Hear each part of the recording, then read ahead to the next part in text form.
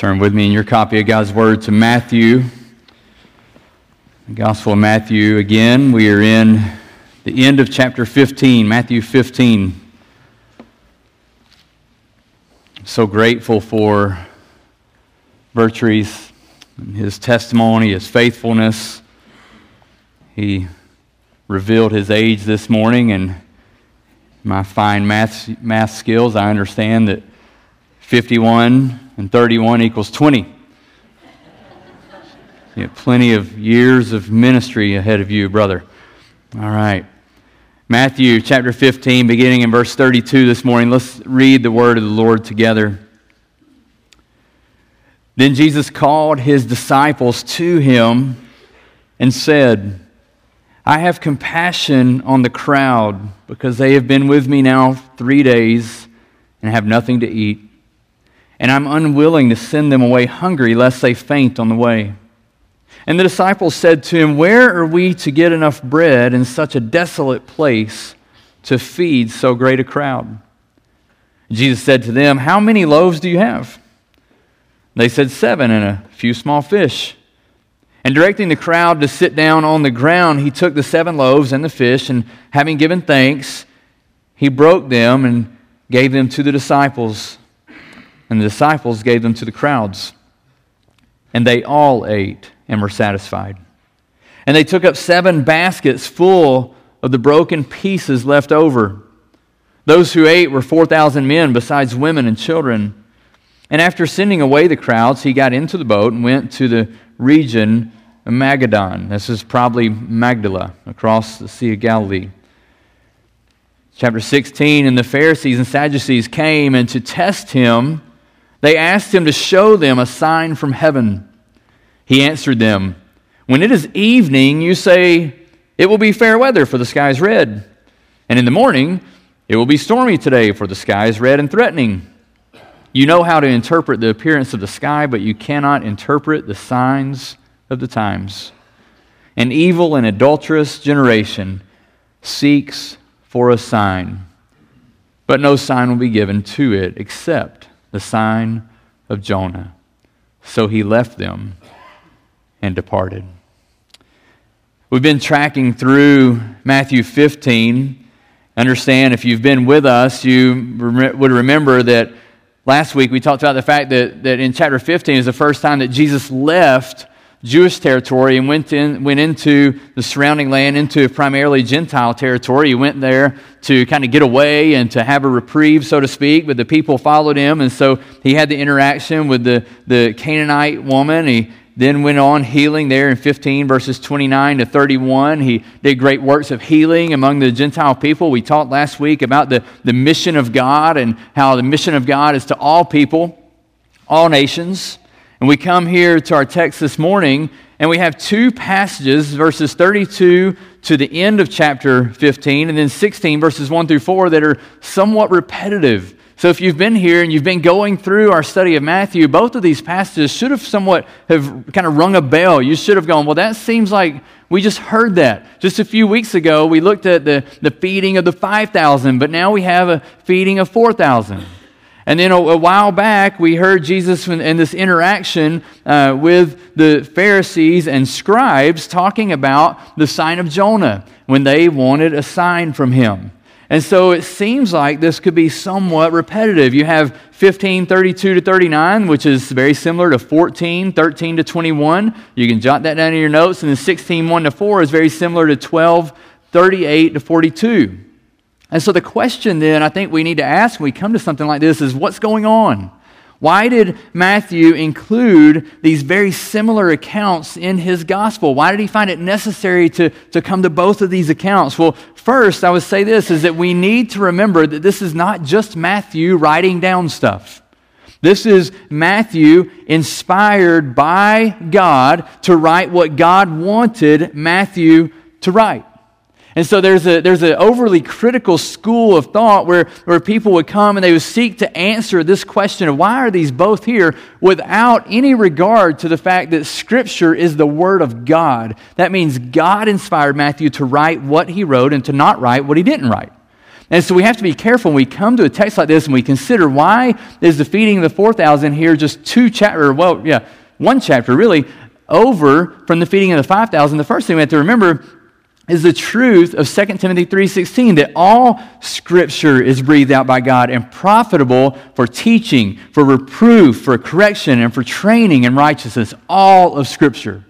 And so that means the feeding of the 5,000 is for our benefit. The feeding of the 4,000 is for our benefit. It is useful and is breathed out for God. So the question then we must ask is, what is of such importance that God would say, you need to know what I did among the 5,000, you need to know what I did among the 4,000. What is it that's so important for us to understand? The second thing I would say when we think about what's going on is this, is that we need to realize that these accounts are similar, but they are not the same. They're similar, but they are not the same. Some critics would try to undermine the veracity, the trustfulness, the truthfulness of Scripture by saying, well, this is just something that got put in again. It's just inserted. It's the same thing over again. And it must have got inserted either Matthew didn't know or somebody came down later and inserted it. But that's not right, because the two accounts are not the same in important ways, important details. If you just think about the feeding of the 5,000, the numbers of people are different, 5,000 and 4,000. In the 5,000, Jesus is feeding a primarily Jewish audience. In the feeding of the 4,000 we have here, he's feeding a primarily Gentile audience. The number of bread and fish is different in the two accounts. And so that's important. And also the number that is left over, the number of excess, is also different in the two accounts. So the details are different in specific ways, showing that Matthew knew that these were two different events where God miraculously fed large multitudes, but the contexts were different, and it's important to note that they are different in some crucial details, crucial ways. The same thing with the discourse on the sign of Jonah. In the previous account in Matthew 12, who comes to Jesus? The Pharisees and scribes come to Jesus. Here it's a different group. Here it's the Pharisees and Sadducees come to Jesus. And they ask, and Jesus' reply is a bit different in the two places. He does use the sign of Jonah. He does talk to them and say, you're seeking a sign, but I am not going to give you a sign. The sign of Jonah is sign enough. He does tell them that, but he elaborates his answer differently in some important ways. So what is it then that is important for us to learn from these texts? What is it that would be so important for us to come to the text this morning and say, what is God teaching us? The first thing that we're going to look at is that these two accounts display God's character. Particularly, we'll look at that in the feeding accounts. The feeding accounts display God's character. And this is important because why? Because man is constantly trying to malign and undermine the character of God, trying to make God into something or into someone that he is not. Particularly, man does that by trying to make God look like us. Instead of us being in the image of God, we try to put God in the image of man. Okay, and so we want to look at the character of God. The second thing we're going to see is that the feeding accounts display God's mission. And we won't look at this in details. We looked at it last week, but it's worth saying again that when we look at this and we see Jesus working in one account among the Jews, and now Matthew, remember, Matthew is writing his gospel to a primarily Jewish audience, and he's expressing the mission of God. And so now we come to an account where God does this great work in a primarily Gentile audience. He is again driving home this point to his primarily Jewish audience that God's mission is to all nations, to all nations. And so it accounts and it displays God's mission. And then finally, we'll look at the discourse about the sign of Jonah. And this is a reminder, it confronts our propensity to choose ignorance and denial of the signs that are right in front of us. And so we'll look at that this morning. Let's look first at the feeding of the 4,000. And let's see the character of God on display. So the character of God on display here in the feeding of the 4,000. Now, the situation here is that Jesus is in the region known as the Decapolis. It's on the eastern side of the Sea of Galilee. So he had been on the northern side of the Sea of Galilee last week when he was in Tyre and Sidon. And so he's traveled around the eastern side of the Sea of Galilee, and he's still in primarily Gentile land. He's He's ministering and he's healing the people. That's where you see there in verses 29 to 31, where we read in the word of the Lord that he went there. There's crowds following him, and he is healing the crowds. So that's what he's doing. It's a primarily Gentile crowd, and he's working among them. They have been with him for how long, does it say? 3 days. Good job. All right, we're reading the word. All right, they've been there for 3 days with him. And the problem with them being there 3 days is they did not bring their lunch, and there wasn't a McDonald's around, so they had not eaten, right? They were hungry. And so a similar fashion, the feeding of 5,000, what happens? Jesus has the disciples gather loaves of bread and fishes, and here it says a few small fish particularly, but he gathers 7 loaves and fish, and he multiplies them miraculously to feed the crowd. And it is important to say he did it miraculously. We don't worship a God that we say, well, we're just going to explain everything naturally. We worship a God who does great things, who is indeed God, and who does indeed do miraculous things, and this is an example of one of the things he did. And we read in verse 37 of chapter 15 that what? All ate and all were satisfied. So what does this tell us then about the character of God? What does it tell us? Well, I would just point out the reason we can learn from God's character, or learn about God's character from this passage is kind of really a basic observation, right? Is that God acts out of who he is. And so what God does is informed and driven by who God is. Over the years, just talking to people and dialoguing with people, whether it's people who are just kind of what I would describe as maybe innocently skeptical. Just they're skeptical of the Lord or his existence or why he would do something, but they're not aggressive. They're not coming at you. Right? Or whether it's them or whether it's someone who is kind of coming at you as a Christian, well, why would God do this? I'm not going to worship a God who would do this. And they have all these questions. Maybe it's some that are kind of aggressive. Maybe it's some that are just kind of genuinely going, I don't understand. Well, what I've found in both cases, when people don't understand something about God, the question is answered by understanding the character of God, because God acts out of who he is. If we just take one quick case in point this morning to think about this, and you think about why is it that God would destroy the very men that he made with a great flood over all the earth? Why would he do that? I mean, how could he do that? Is that not cruel? Is that not just over the top? How could you worship that God? Right? That question, I've heard that question from someone who just doesn't understand. I've heard that question from someone who's trying to kind of manipulate and trap you in a conversation. The answer is the same for both. The reason God did that is because it comes out of who God is. Well, who is God? We have to understand that God is holy. God is just. God is righteous. And so God acts out of that. And when everything in man rose to such a point that even his thoughts and intentions, everything in him was evil, then God's holiness and righteousness and justice demanded that God act. If he does not act, he is no longer holy, righteous, and just. He had to act, right? We have to understand God's holiness. We have to understand that God is righteous, that God is just. He never ceases to be one of those. But we also see what else in the flood? We also see God's mercy, don't we?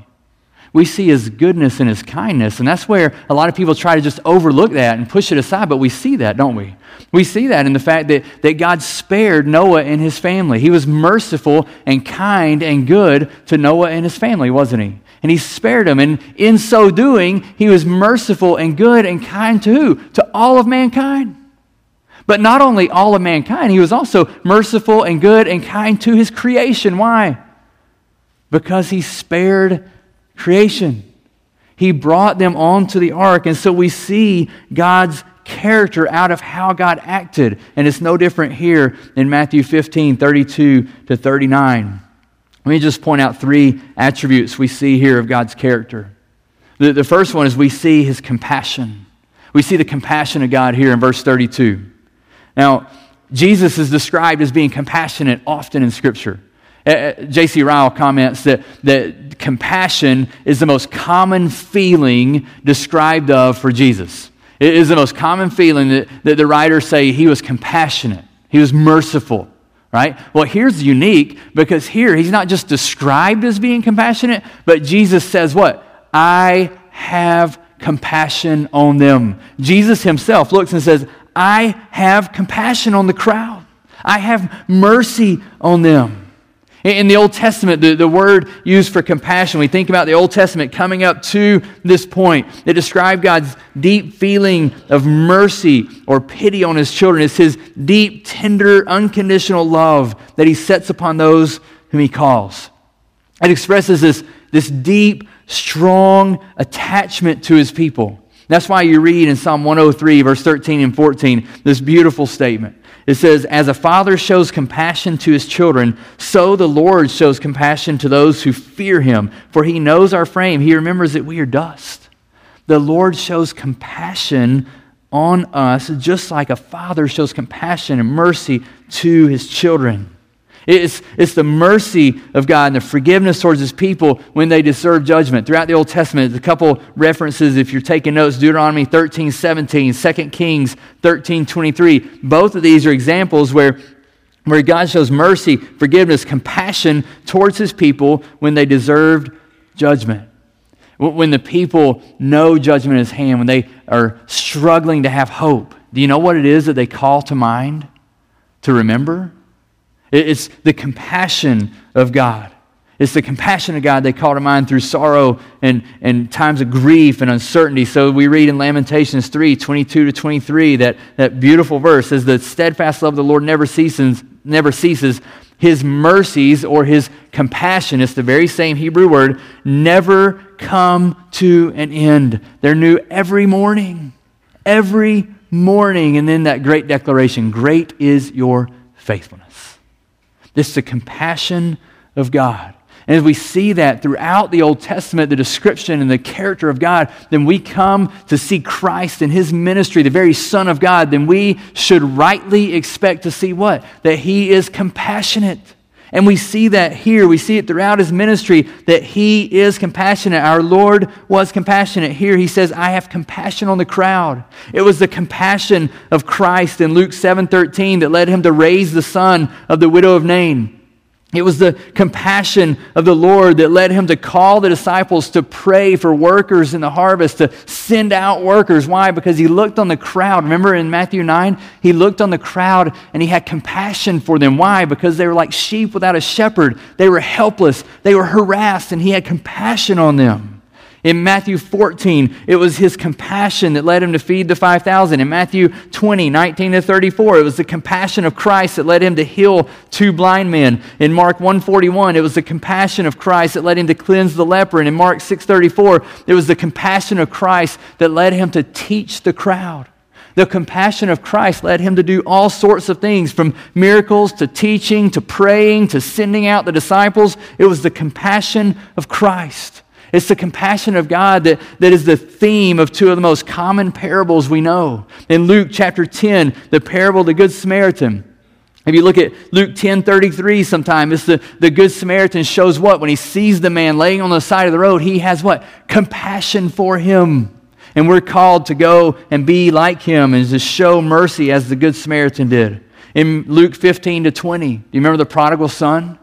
A parable that most know. Well, you know what the father has on the son when all has been done, right? The son has been gone. He's squandered all of his rights. He's lived in sinful living. And when he comes down the road and the father sees him, what does the father feel? Compassion. Compassion is a picture of God the Father. He's feeling compassion. It's the compassion of God. He felt compassion and he ran and embraced his son.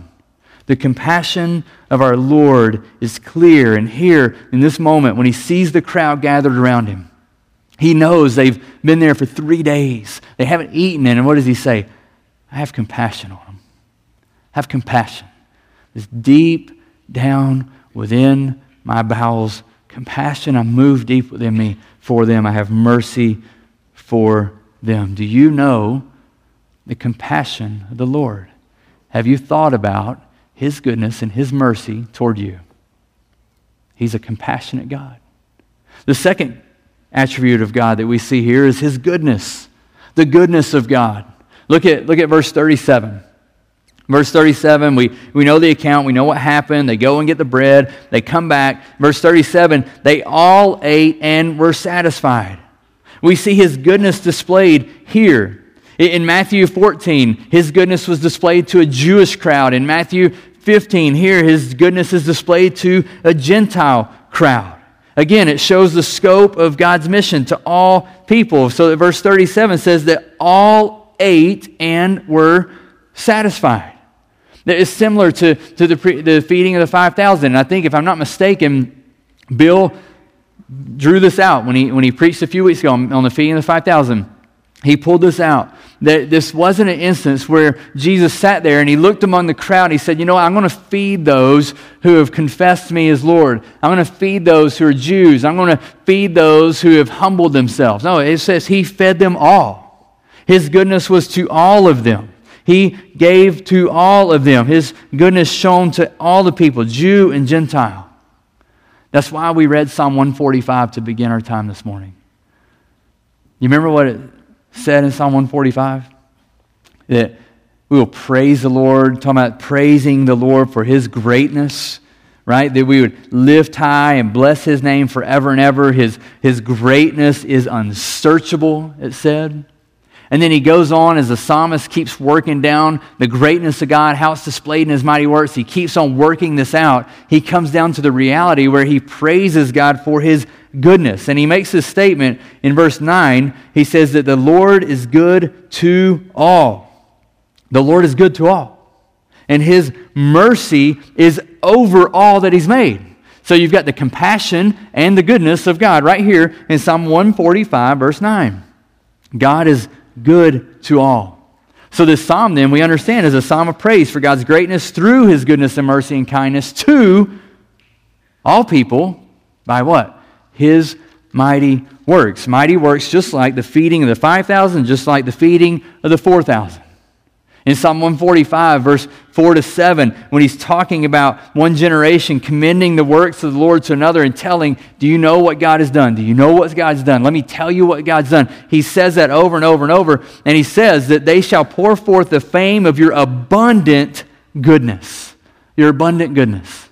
So listen, children, youth, we stand here as people you would say, well, he's old. That's okay. You can call us old.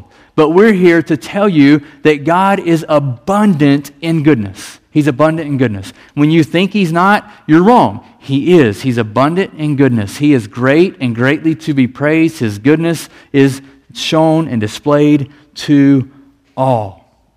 And it's seen through His mighty works. Now, let's just think about, just for a moment, this statement that He is good to all. He's good to all. We need to consider that. That means that according to the Word of God, that means that everyone sitting in this room has experienced God's goodness. And that doesn't matter if you're a believer or you're an unbeliever here today. You have experienced God's goodness. This is another way of saying common grace. It's a description of that God's common grace to all people. It's God's good disposition, His good acts, His good mercy, His good care shown to all of creation. And so whether you sit here today as a skeptic or a hater of God, or whether you sit here today blown away by God's goodness, rejoicing in His kindness, magnifying Him for His grace, we all have experienced God's goodness. Now just think about it. Do you have breath in your lungs today? It's because God is good to you. Have you experienced success in your life? Do you have various gifts and abilities that you can't explain? I'm just good at that. I don't know why. It's because God has been good to you. You have health, periods of health. Perhaps you have bad health now and you look back and go, man, I remember the good days where I had good health. You have good health because God is good to you. Here's one maybe you don't think about that often. Are you as awful and wicked as you possibly could be? Probably not. I don't think so. Any of us. Why not? Why aren't you as awful and wicked as you could be? I mean, just think about it. Scripture says that the heart is desperately wicked. So why are you not? It's because God is good. He's good. And He's graciously restraining you from being as awful as you could be. God is good. Maybe another one you should consider is this. Have you experienced the full wrath of God upon you? None of us have. None of us have. Now, those of us who are believers, we know why. We come and we say, we have not and we will not experience the full wrath of God. Why? Because we're covered by the blood of Christ. He has died for us. But those of you who sit here and you're not a believer, why is it that God has not poured out His wrath on you? He's a holy God. He's a righteous God. He's a just God. Why has He not poured out wrath on you already? Because He's good. And He is good to all. Nevertheless, that does not mean that He is not holy, that He is not just, and He is not righteous, and that He will not punish sin. Oh, do not presume upon the kindness of God. It is intended to lead you to repentance. Let His goodness lead you to repentance. His feeding of the 5,000, His feeding of the 4,000, His feeding and providing for all is a display of His goodness. The third thing we see here is that He is a provider.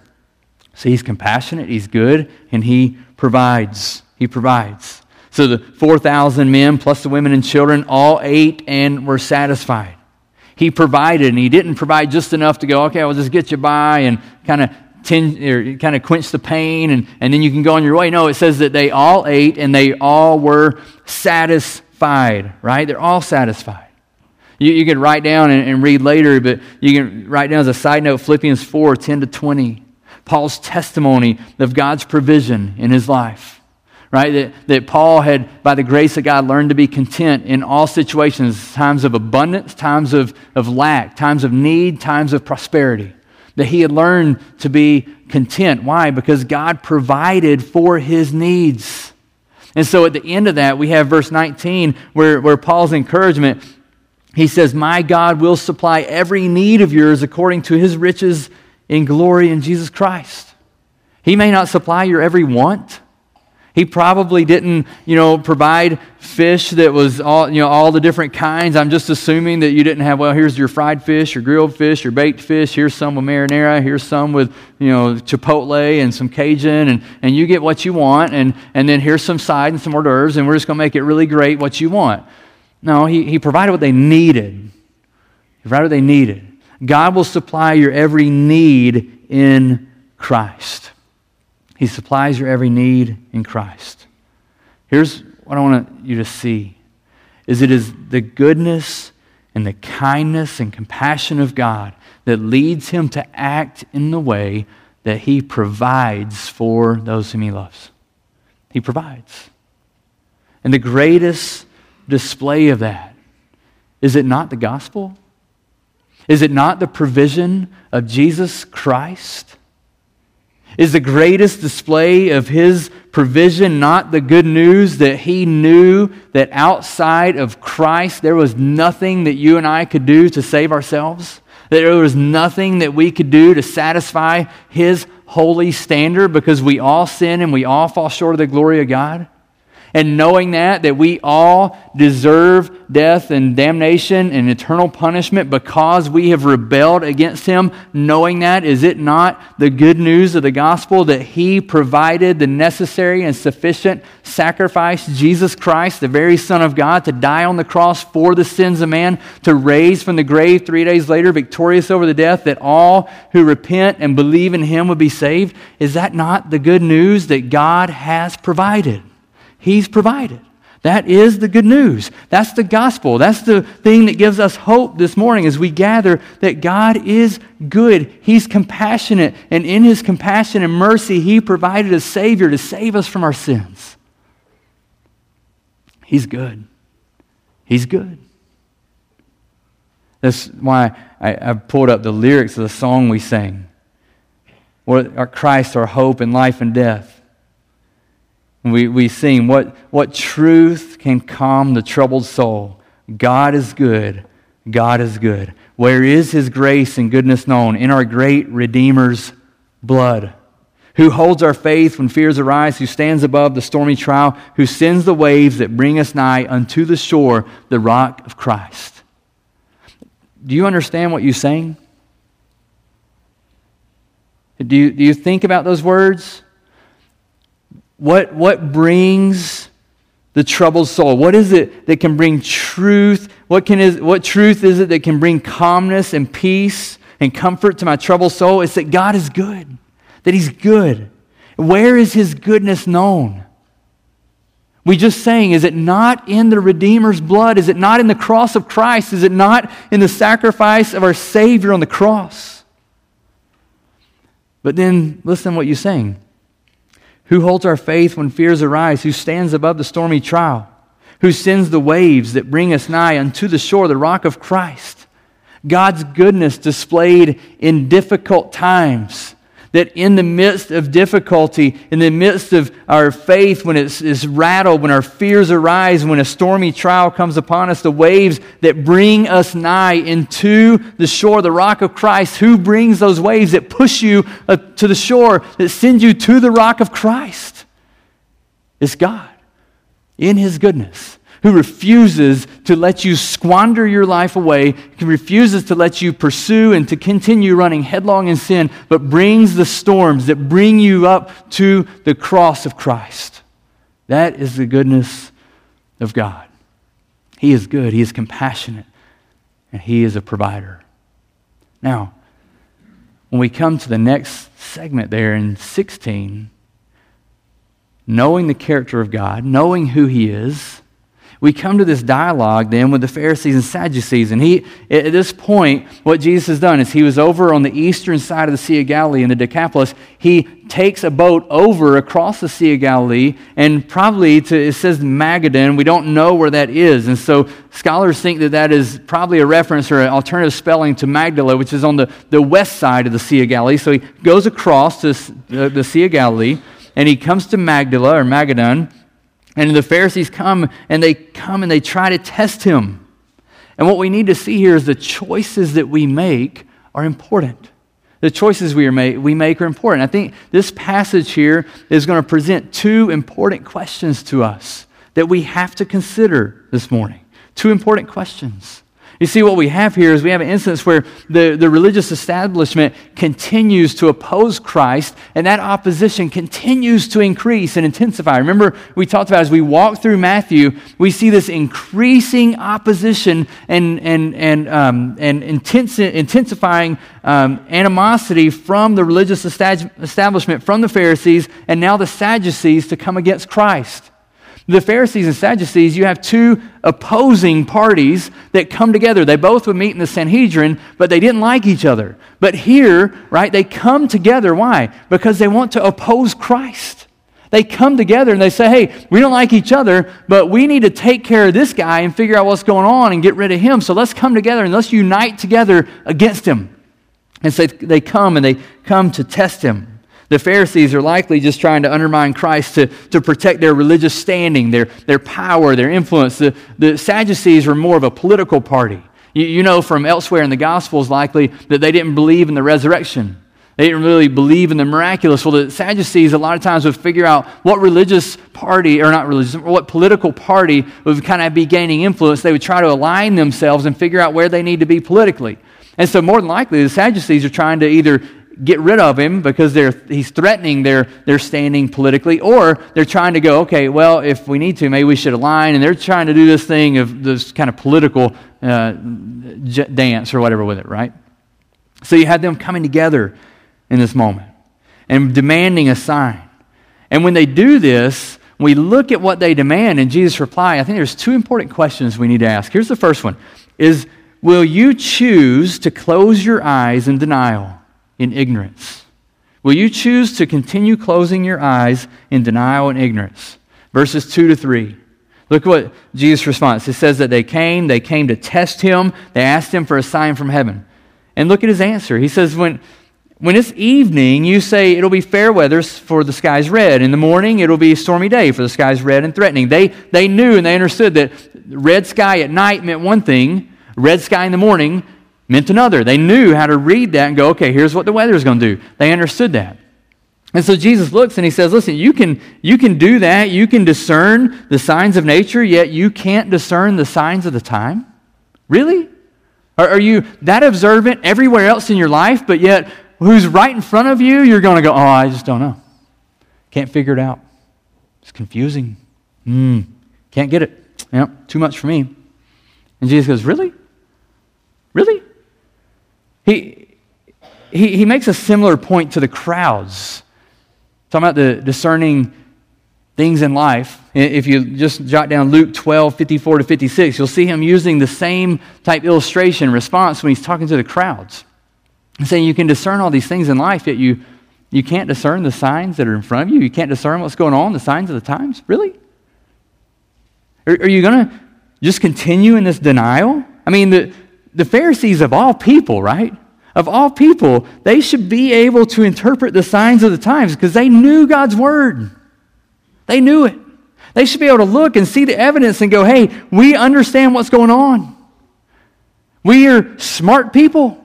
We can look and observe and see things, and I can look and I can hear the word of God, and I can see what's going on in our world, and I can see the truthfulness of it.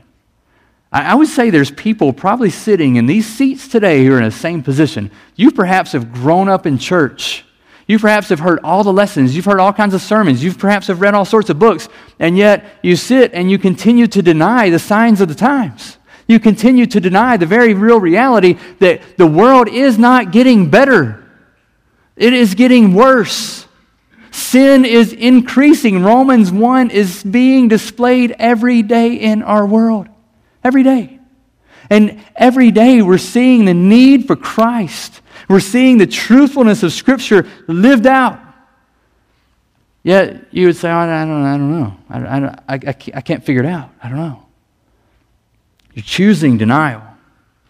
You're choosing to close your eyes. You're choosing ignorance. Just going to turn my head and walk away. That's a choice you can make.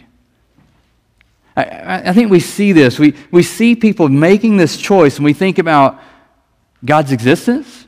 We think about the truthfulness of God's word. We think about the certainty of the resurrection. All three of those things, we see people choosing to deny them. We see people choosing ignorance. We see it all the time. I mean, just think about those three things. Just think about in your life, right? Going about your day, and you stumble upon something, this information.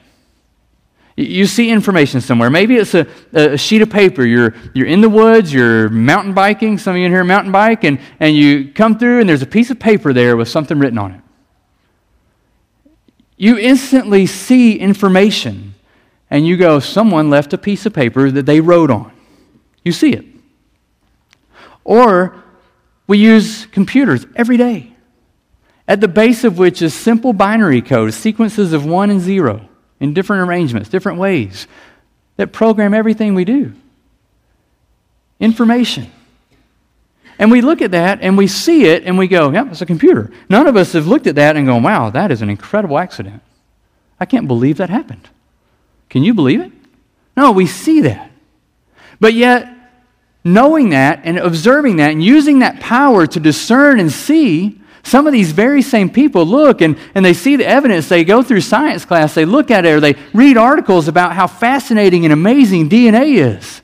That it's made up not of just two sequences of 1 and 0 or different sequences of those two numbers, but it's made up of 4 bases, A, G, C, and T, and different arrangements of that provide the basis of genetic code.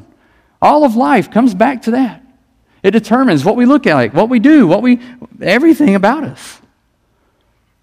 But yet people will say, no, I don't know. Looks like an accident. It's information. Why is it that information all throughout life and creation points us to someone purposefully putting it there until it comes down to us? And we go, no, probably not pointing to design or a creator. This must be something else. Or think about the truthfulness of Scripture. Think about how the attack on the truthfulness of God's Word is, and how people choose to deny the reality of that. How people would say, let's study and let's know that Caesar existed, that he truly was. And this is just a classic example, right? That everybody would say Caesar existed, and we know that, we study Caesar. Yet the closest manuscript evidence we have of Caesar is 900 years after his life, and there's only about 12 copies of that. We have his own writings about the Gallic Wars. We have some others who write, and none of them are very close to him at all, hundreds of years later. Hundreds of years later. But yet, I'm pretty sure in your history classes, no one said, well, there's this guy Caesar who may have existed, and he may have done this, but we don't think it's real.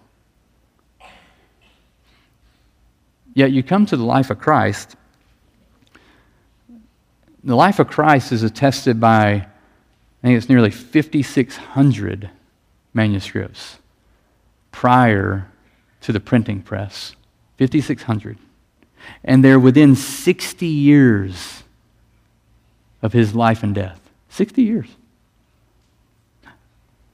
Incomparable in history. Nothing else has that much evidence in all of history. And yet, some people would choose to deny and go, I don't know. I don't know. I don't think it's true. Do the same thing with the resurrection. Every day, jurors sit and hear evidence. Cold case investigators go back and they look at evidence and they bring everything before, and every day these cases are solved and looked at and determined based on evidence. Less evidence than we have for the resurrection of Jesus Christ. Time and time again, the resurrection of Christ has been attempted to be disproved, and time again, it can't be. Time and time again, atheists look and go, I can't disprove it. I may not like it, I can't disprove it. Many of them come to faith in Christ. Some of the most famous authors you know, that's how they came to faith in Christ. But yet, men continue to choose ignorance, continue to choose denial, just like the Pharisees and Sadducees. Would you be considered one of them today? Would you be considered one who looks at all the evidence, sees everything around you, and says, no, can't do it, can't figure it out, don't know? Are you choosing denial? Are you choosing ignorance? The second question that we'll end with is this, is will you choose life? Will you choose denial and ignorance, or will you choose life? As Jesus says there in verse 4, he says that you don't need a sign. You keep demanding signs, but your demanding of signs just shows that you're evil and adulterous. That just shows your personality. It shows your heart. It reveals what's going on in here. Because the signs have been given. They've been shown. They've been attested. And no other sign is going to be given but the sign of Jonah. What is the sign of Jonah? What is the sign of Jonah? He explained it in Matthew 12:40. He elaborated. He said, for just as Jonah was 3 days and 3 nights in the belly of the great fish, so will the Son of Man be 3 days and 3 nights in the heart of the earth. The sign of Jonah showed that God is the God of life, that He is the God who saves, that He is the God who rose from the grave victoriously, that we might have salvation. That's what the sign of Jonah was. And Jesus said, you're not getting anything else. That's it.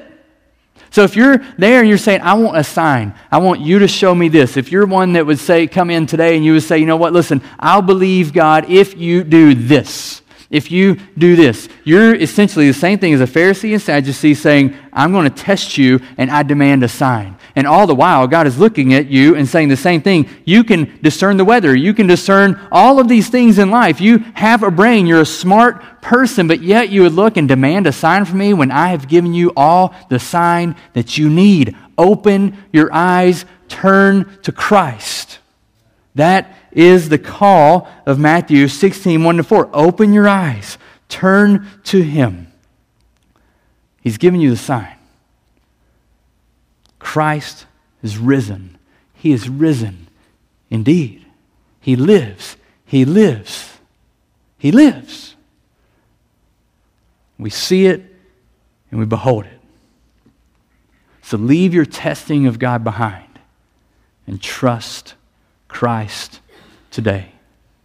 Would you behold, maybe for the first time, unbeliever, His compassion and His goodness and His kind provision of salvation through Jesus Christ on the cross? Would you turn, would you repent of your sins and trust Christ for salvation? Believer, would you just be reminded and just think about that today, the goodness and the kindness, the compassion of the Lord and His provision in your life, His provision for you, most importantly, in salvation through Christ, His provision for you and your needs in everyday life, His provision of life, and rejoice in Him today? Oh, we magnify and we worship Him. We worship Him. And so we're going to stand and we're going to close our time together. And Christians, we're going to sing. We're going to sing our hymn of praise, Forever Jesus. Forever Jesus. Forever Jesus. He is great and greatly to be praised. Praise Him, praise Him. Sing of His excellent greatness. That's what we're going to do. And if you're here and you're not a believer, I would just invite you to come speak to myself or one of the other pastors. We'll be in the foyer afterwards. You can grab any one of us. I'll be down front for a few moments. If you want to come down front and speak to me, I would love to tell you more about what it means to follow Christ, to turn from your sins and trust Him today. Let's pray and let's stand and let's worship our risen Savior. God, we thank You for this day. We thank You for Your word. We thank You, God, for Your grace. We thank You for the evidence that You've put before us and the minds that You've given us. The evidence that shows us who You are and shows us what You've done. But God, we know that at the end of the day, it is always faith, because it is by faith that we are saved and justified. And so, God, I pray that You do a great work of salvation in the lives of friends here who are gathered, who are not believers. God, would You work in their life powerfully this morning? For God, those of us who are believers, God, we just want to rejoice in You and exalt You and praise You for Your goodness, Your compassion, Your provision. Oh God, You are a great God, and we will forever sing Your praises. In the name of Christ, amen.